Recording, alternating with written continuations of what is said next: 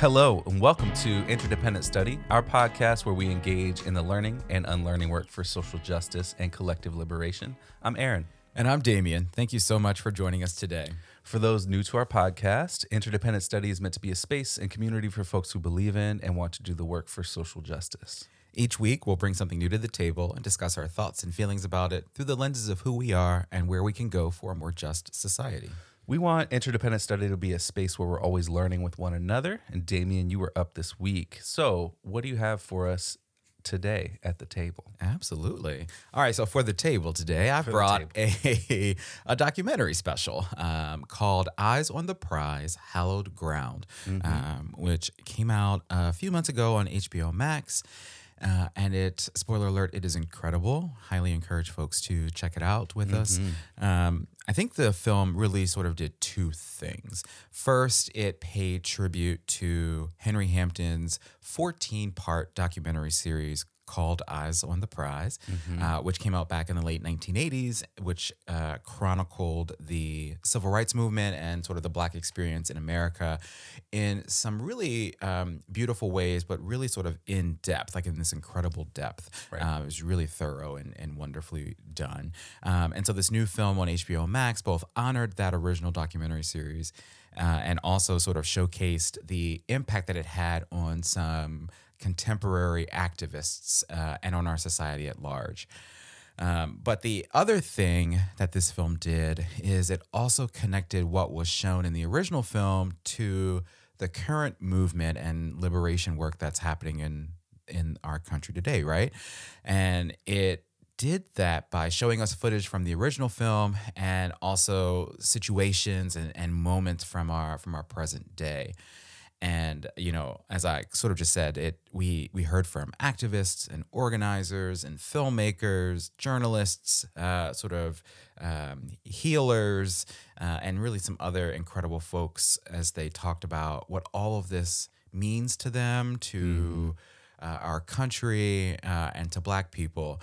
And they also talked about some of the current realities of this work, right? And in our world that the original film sort of didn't address in a lot of ways. And so this is sort of a current take on, you know, and look at what's happening in our present day. And so sort of all of that, you know, couched with this idea that they really sort of, you know, talk about what all of this means in terms of our ongoing fight for social justice and liberation. So, again, like this is an incredible film. I really enjoyed it, and I'm looking forward to chatting with you, my friend. Where do you want to start? Well, I'll just say I think I agree with you. It was super moving, and I agree that it served a couple purposes for me too. It felt like a way to admire that original film. That's a good word. Like sort of it was a tribute, right? Alongside that tribute was showing the way that it influenced sort of current day organizers, while also showcasing the work that they're doing. Yes. And making the connection, the connecting threads through history from previous movements to today. Yep. So, you know, the parallels between some of the scenes we've seen over the last 10 years, right? Like the footage that on the news, we've seen on social media with the images from the original film are stunning. Yeah. Right. And you can see that it's a continuation of movement. Right. We've seen fire hoses juxtaposed with tear gas in the film.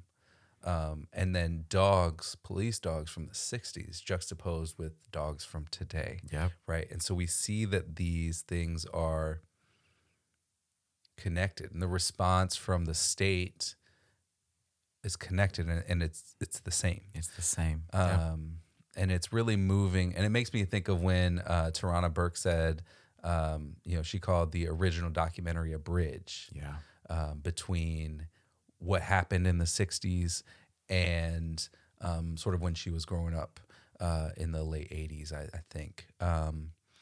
Right. And then Trisha Hersey said the original documentary was inspiring and traumatizing because you see the vision and strategy and work and movement alongside the violence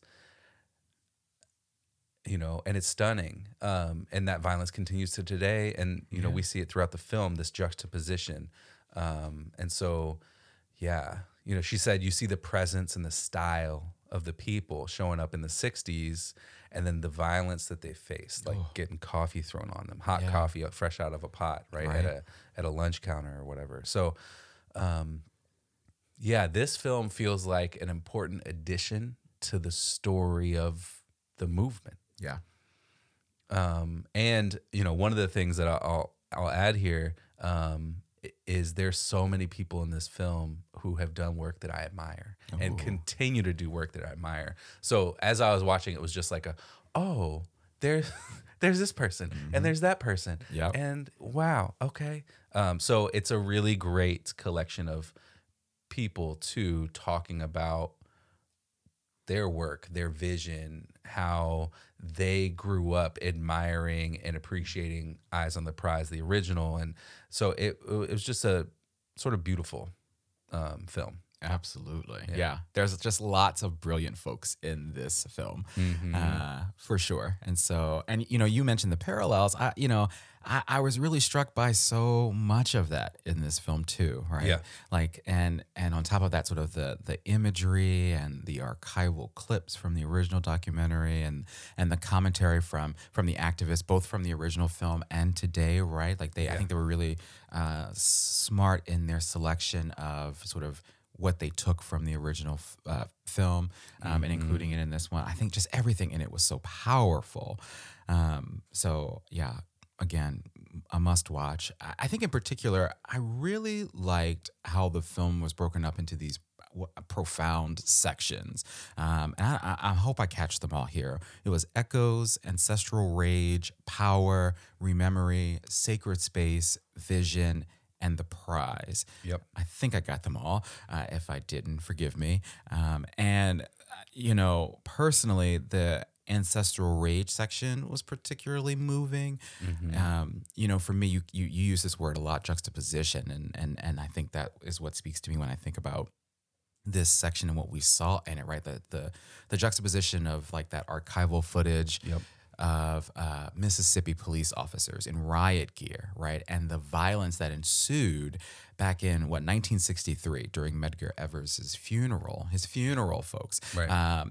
To, you know, juxtaposing that with the footage from 2014 in Missouri after Michael Brown's murder. And I just remember thinking, like, this looks exactly the same. Yeah. Like these images are, 51 years apart. I cannot believe I did that math. 51 years apart, but that it looks exactly the same. Yeah. Or eerily similar.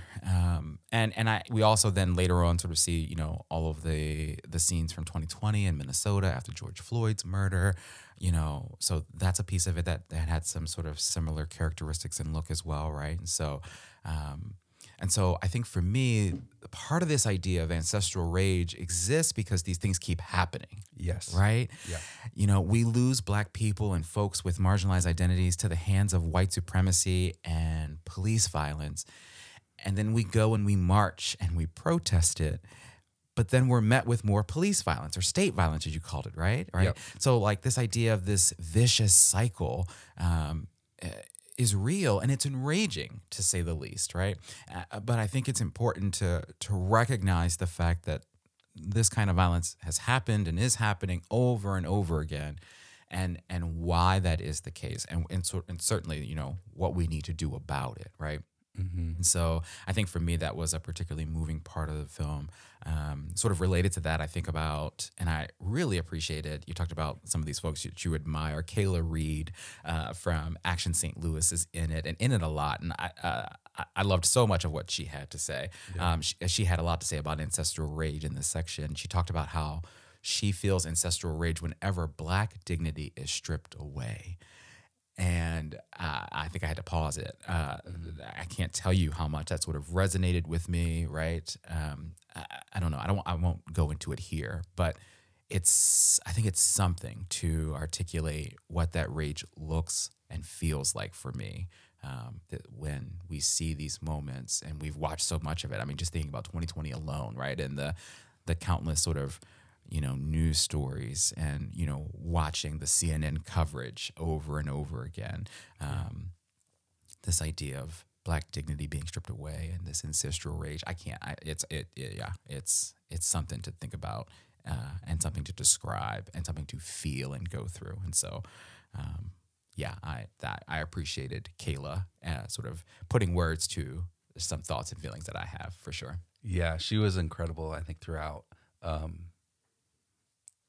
film, and has some really great moments later on too. Mm-hmm.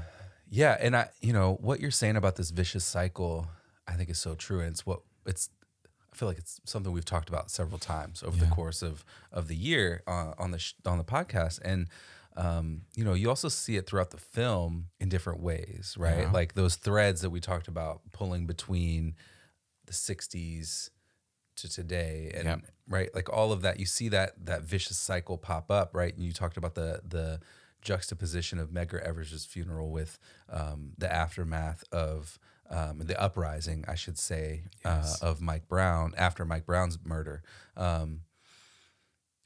You just see it. It's clear, right? And Philip Agnew shows up and names it, right? Another person who I admire the work of. And he says that the veneer of the promises that the U.S. has made to its people, for him, really faded during the Obama years. Yeah. Because it became clear that the steward of the empire, right, the president of the United States, is always going to remain the same. Yeah.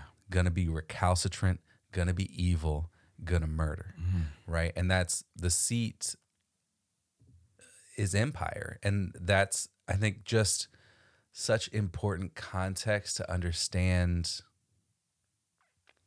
in general, like broadly, like this country and what it's founded upon, the blood and the violence, and it continues to move in that direction. So that's part of where this vicious cycle comes from. Like the process, the system, the empire finds new ways to chew people up and spit them out, and it's rebranded those things. It's created new names for that violence that sound more palatable.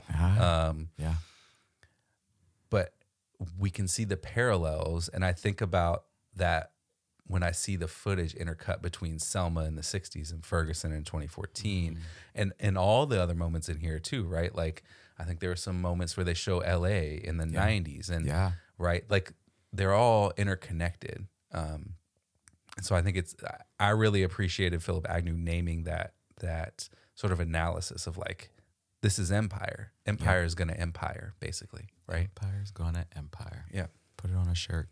Yeah, absolutely. I appreciated that. And I think sort of related to that is this idea of sort of what also happened during the Obama years, and sort of, really sort of our this country's collective loss of its mind, right, in sense around sort of, there's a Black president here, and this idea that we thought, or folks thought, that Obama being president was going to solve things, and it certainly didn't, and really it sent us on this path to where we are in a lot of ways. And so, yeah, Philip Agnew definitely spoke some truth in this film that I appreciated, and there are just so many moments that we see through this film that I think are great and good examples of what we're talking about here.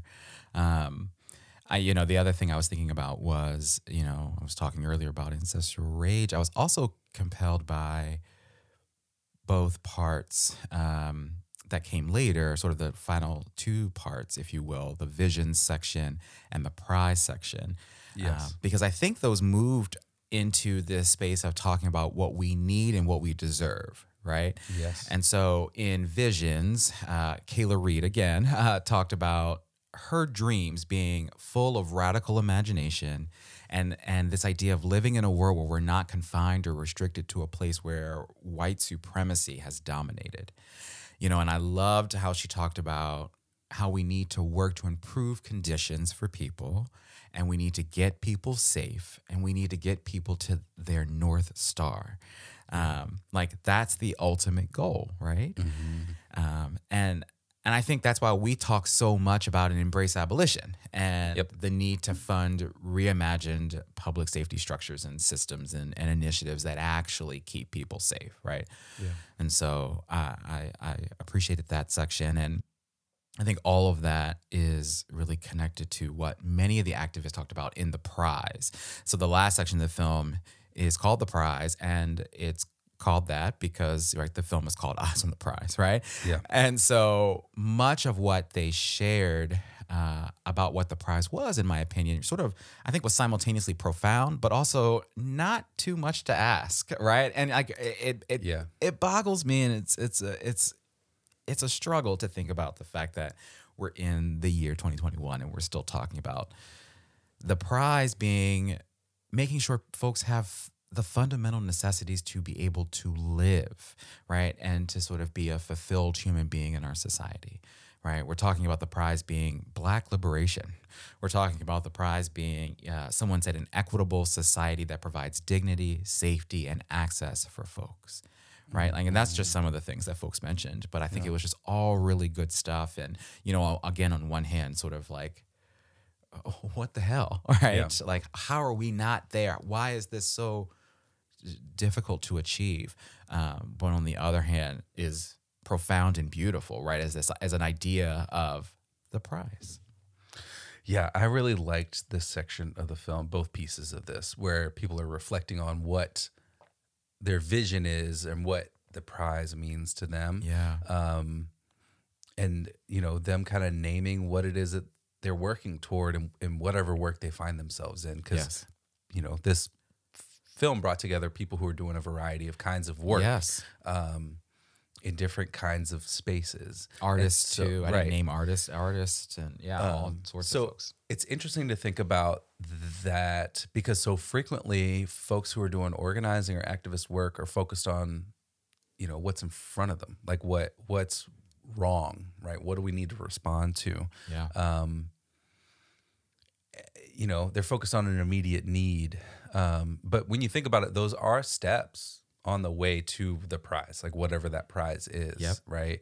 So we have to name that we don't all have our fundamental necessities, because we don't, right? We have to understand what it means that we don't, too. We have to understand the systems that produce the conditions in which we don't have what we need.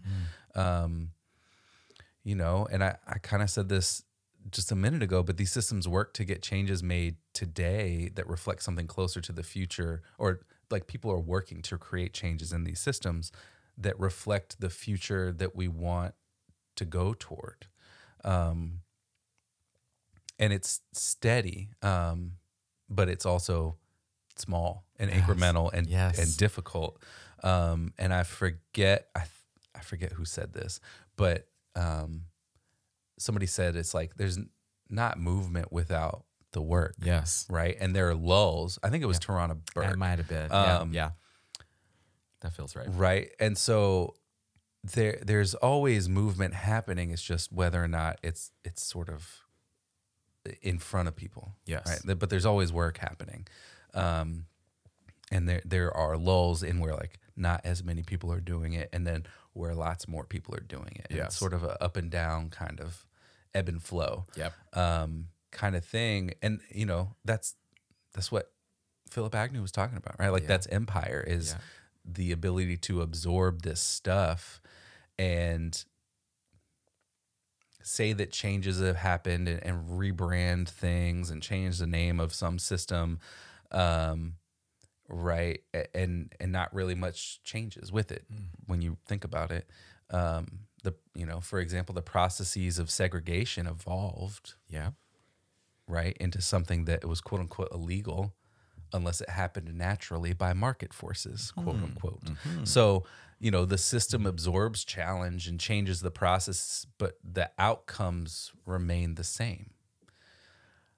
And so the work continues. But that's a great example, the segregation one. I think that's a perfect example of what you're talking about here. Yeah, absolutely.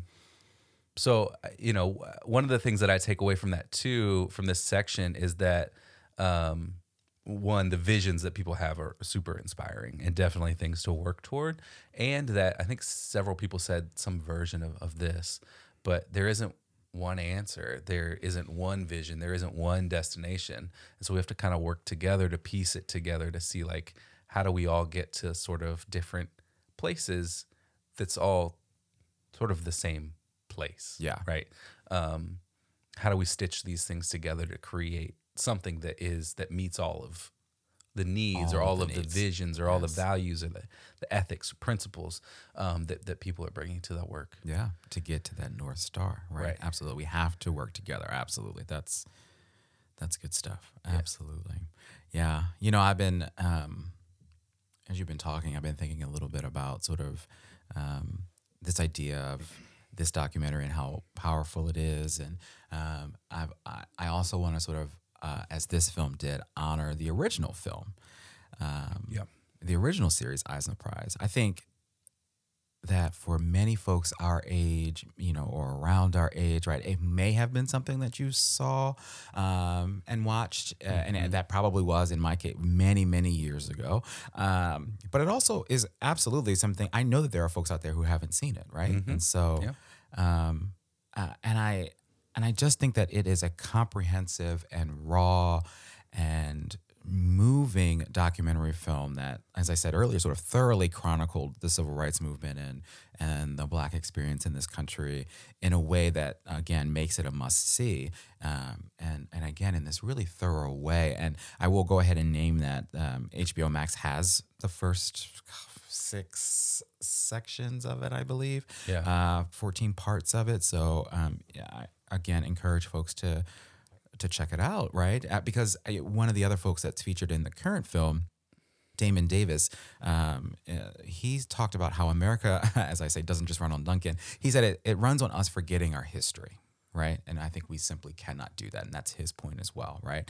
And so I'm not going to do this justice. I'm going to breeze through this, but just to give folks a sense, the original documentary series, as I've said, is 14 parts, and it showcased a lot of histories and stories, right? And so those range from the story and impact of Emmett Till's murder back in 1955 to the Montgomery, Alabama bus boycott in the 1950s as well, to school desegregation efforts throughout the 50s and 60s, to the efforts of organizers and activists to end racial segregation in the 1960s.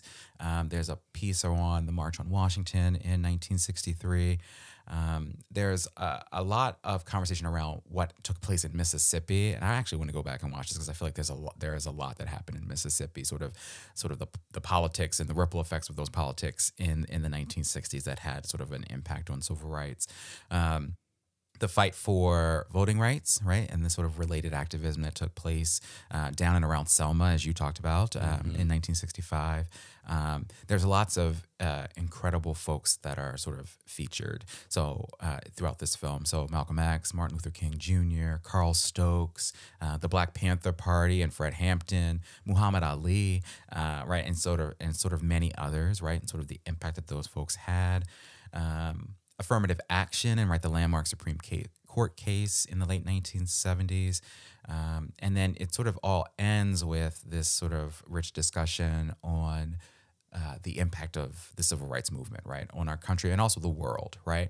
And so I breezed through that. That does not do the film series full justice, but I really encourage folks to watch it because I think it, as I said, it really thoroughly examined like each story and piece of our history and of the movement. And I think there's just so much to learn from it, right? And connections that can be made to our present day. Yes, absolutely. I think, I haven't actually seen it all. And, as I reflect back on my public school education from Florida, I don't think it really emphasized much about this era of history, in order to show us the documentary. So it's definitely something for me to watch. So I did see, and I almost started last night, the first whichever piece of it. And I was like, Yep. no, I need to go to sleep. Well, because it's time for me to go to like. Well, that's probably smart. Also, the first one is about Emmett Till, so Henry didn't waste any film or any time getting into obviously a very difficult moment in our history. So yeah. And one of the things that Henry Hampton said in the film, in this film, is that the original Eyes on the Prize was the focus was on regular folks in the movement, and not just on the famous names that lots of people know.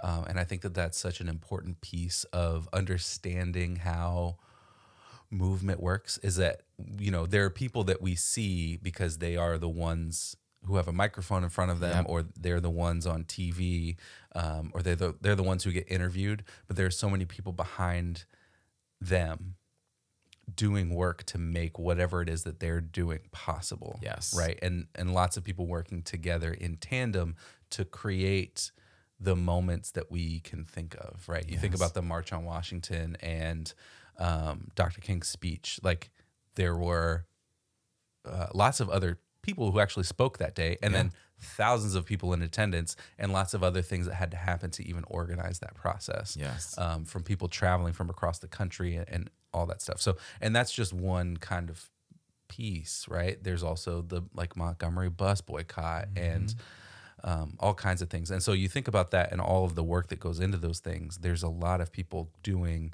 a lot of work behind the scenes that we don't ever know their stories about. And so it's good to hear their stories and to see them as sort of guiding lights of ways that we can plug into these movements. We don't have to be the person in front of a microphone on TV to make an impact and to make a difference. No, so absolutely. I appreciated that. And I appreciate your thinking around this, because I also think that there is an important recognition of sort of the everyday person and what you can do, right? So even when you mentioned sort of the March on Washington and the thousands of people who showed up, it's about showing up, right? It's about sort of acknowledging that this is an injustice. I believe in this. I'm going to show up with my lawn sign or whatever it is, right? I'm just going to be there in the moment, right? And so whether it's that, or whether it's a lawn sign outside your house, right? Or whether it's, a financial contribution, or or volunteering it with an organization, or writing your congressman, whatever that is and looks like to you, right? It's going to take all of us, right? Yeah. And it isn't just the folks who, as you said, are in front of the microphone, right? Or go viral, if to use a more modern day reference to it, right? Absolutely. Very good. All right. Well, let's shift on over to application.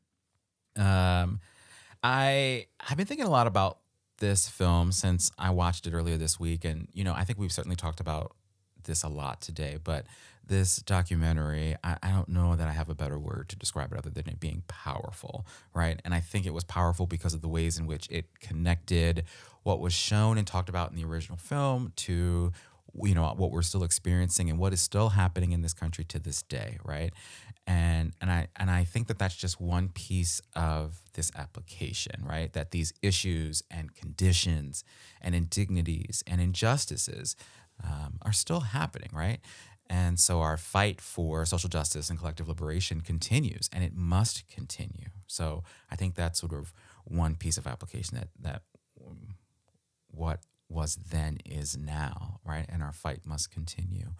I think a related piece of application comes from some of the commentary in the film about movement work, right? And those things reminded me of some of the conversation that you and I have had here on the podcast, right? One of the folks in the film, I think it was Prentice Hemphill, talked about how much of the movement work we've seen, both in the past and now, is Black brilliance and resilience, if you will, on full display. And I loved that, right? Yeah.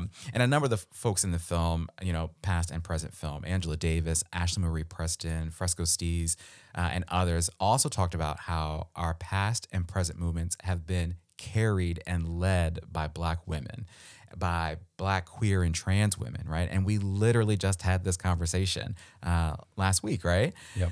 And so I think another piece of this application is a reminder of the importance of centering and fighting for the experiences and the lives and the dignity of our most vulnerable and our most neglected in this work, right? And I think we sort of said this last week, right? If we can liberate those folks, I think we can free us all. So I think there's lots of application here.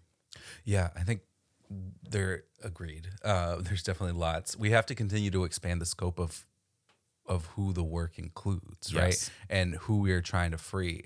And it's got to be all of us. And I appreciate this section of the documentary where they talk about this because they name different ways that the current moment of movement is expanding who's included in the work toward freedom, Yes. right? So yeah, 100% appreciate that. One of the things I'm thinking about with this application is this quote that's in the movie from Dr. King when he's speaking at the funeral of the 4 girls who were killed in the bombing of the 16th Street Baptist Church in Birmingham. So he said, "We must be concerned not merely about who murdered them, but all about the system, the way of life, the philosophy which produced the murderers." And I think that's so important. And it's what I think about when I think about the recent trials of Rittenhouse and the McMichaels. Yeah. And because we have to be concerned not just with the individuals and who they are as individuals, but also who are they in the context of our society? Why are there so many of them, right? What pieces of this culture led them to do the things that they did? And then how do we change that culture so that we're not continuing to produce these people who do these things? Come on now. You know, and that's a lot of work. Yeah. And there's a lot to unpack there, and there's a lot of room for a lot of folks to do a lot of work in that. You know, I think that's one of the roles that white people have, is we have to call our people out and move them towards something other than what we've been doing. That has to be it, right? Like, absolutely. It's not working. Yeah, and so, you know, and I'll say that's just one piece, and there are lots of other things about application here. Prentice Hemphill, we mentioned earlier, talked about healing being the work of getting other people's stories out of our systems, other people's shame out of our bodies. Yes, right? I loved that. Right. I've already mentioned Philip Agnew talking about empire and understanding empire. That's more application. Tarana Burke tied together movement work from the 80s and 90s to the 60s and today. Yeah. And sort of pulled those threads together for us. Patrisse Cullors talked about abolition. Yes. So there's a lot in here that is application and a lot of different ways to apply the brilliance in this documentary to our own lives and work and what it is that we're doing. Yeah, I mean, this film was only an hour, but there, as you said, there is a lot in here, right? And as you said, there's a lot to unpack, right? As we get into sort of the nitty gritty of why this work is important, and what we need to do and what all of us need to do. And so I appreciate you naming sort of white folks and what white folks should do too. And so much of this, like Patrisse talked a lot about abolition, but so much of that and so much of what you talked about is abolition, right? Yeah. And that's where we need to be. So I appreciate all of that as application. All right. Well, let's shift over to homework, if that sounds good to you. I think one piece of homework for me this week, and I would encourage others to join me in this. This is going to be a huge surprise. Let's rewatch the original film, Eyes on the Prize, or watch it for the first time, right? You know, as I said, you know, the first section is about Emmett Till, right? So I'm going to warn folks, like, it is a lot, and it is a tough film to watch, right? But, you know, as so many of the folks said in this Hallowed Ground film that we watched this week, right, it's remarkable and it's worth it, and there's so much to take from it. And, you know, I said this earlier, right? I think it's important that we watch and consume things so that we don't forget our history, right? Yep. So I think that's homework number one. I think another thing I want to do for homework is to dig into some of the work that some of the folks do that are featured in this film. I think as you said, there's so many great folks in this film, right? Lots of folks that we admire. I actually really didn't know too much about Prentice Hemphill before watching this. And I think that they are doing some incredible things around healing work and justice. And they have their own podcast as well. So I want to, and I think it's relatively new. I think it maybe either just started this year in 2021 or maybe last year. And so I definitely want to dig into some more of their work for sure. Yeah, that's some good homework there. I've definitely heard a bit about Prentice Hemphill being brilliant, and this documentary only provided more evidence of that. Right. So I think mine is visiting some of the hallowed ground. Oh. There's a section of the film that I think was actually called Sacred Spaces. Yeah.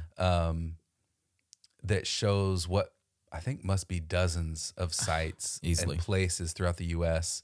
That are significant places of Black resistance and joy and brilliance.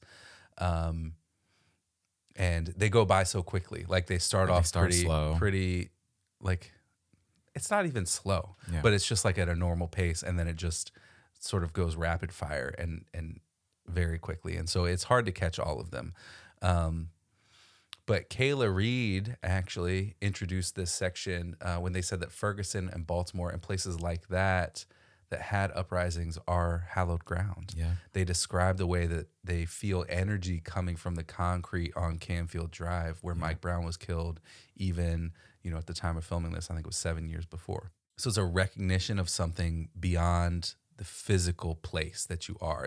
There's something else going on there. Yes. Right. And I think it's probably connected to like some of this ancestral rage and different pieces where like there's more here than just the physical concrete or buildings or bricks or whatever it is. And then so she continued to say that anywhere Black people are is a sacred space. And so some images that we see in the film are the Apollo Theater, Canfield Drive, the 16th Street Baptist Church in Birmingham, the National Museum of African American History and Culture in D.C., Eatonville, Florida, which was the first Black municipality in the U.S. In 1887, the Frederick Douglass House in D.C., Tulsa, Edmund Pettus Bridge, Motown, the Lincoln Theater, which we just saw an incredible show there a couple months ago now. So I think my homework is to visit some more of these places, right? And we've got several that I haven't been to right down the street from us, basically. So I think my homework is to visit at least 2 of these spots in the next 6 months. But also, I think, I encourage other folks, like, what are those spaces that are near you? Like they were literally, I think, across the country. Yes. And so there are spaces near lots of folks. So that's one of my pieces of homework for me, and I'm going to sign it out into the world too. Oh, I thought you were going to say me. He pointed over this way, and I thought it was me, and I was like, yeah, I'm coming. But I love that you named it as these are spaces, and probably what Kayla did this too, right? These are spaces of Black resistance, joy, and brilliance, right? Because in some of these places that you mentioned, right, some real tragedy took place. And then some real resistance took place. But there's also, and it has to even be more than dozens. It felt like so many spaces flashed on the screen in this section of the film. There are so many beautiful spaces too of joy and brilliance, and as you said, education. And I love that homework. I love that homework. I love that you named it. And I'd love to join you on that. Absolutely. All right, my friend. You're up next. I am. All right. What are you bringing to the table in our next episode? Well, I'm going to bring back an old favorite. Okay. We're going to revisit The Will to Change by Bell Hooks, which we talked about back in March. Yeah. So in March. March. I looked it up. Good. Just to make sure. So it's a while back. Wow. So we both talked about how there's so much to discuss in the book that we didn't get to. Yeah. So I thought it'd be great to bring it back, which we also suggested we would do during that conversation. Look at you. So just as a reminder, The Will to Change is about men and masculinity through a feminist lens, and written by the brilliant Bell Hooks. So I'm looking forward to revisiting that text and our conversation with you right here next week. I can't wait for that. I appreciate you keeping us honest, right? We did say we'd come back to it because there was so much that we didn't get to. So thanks for that, and I'm looking forward to it too. Yeah. All right. So, folks, with that, we want to thank you for joining us today and for listening to Interdependent Study. You know what I'm going to ask you to do here, but in case you forgot, please follow, leave a rating and review, share our podcast with the people in your life, Follow us on social media. Check us out on YouTube. We've got some of our videos up there, our episodes up there. It's great. Sign up for our email list to get notified about new things going on behind the scenes. Yes, thank you for listening. And remember, it's not about us, but it is about us. And we'll talk to you next week.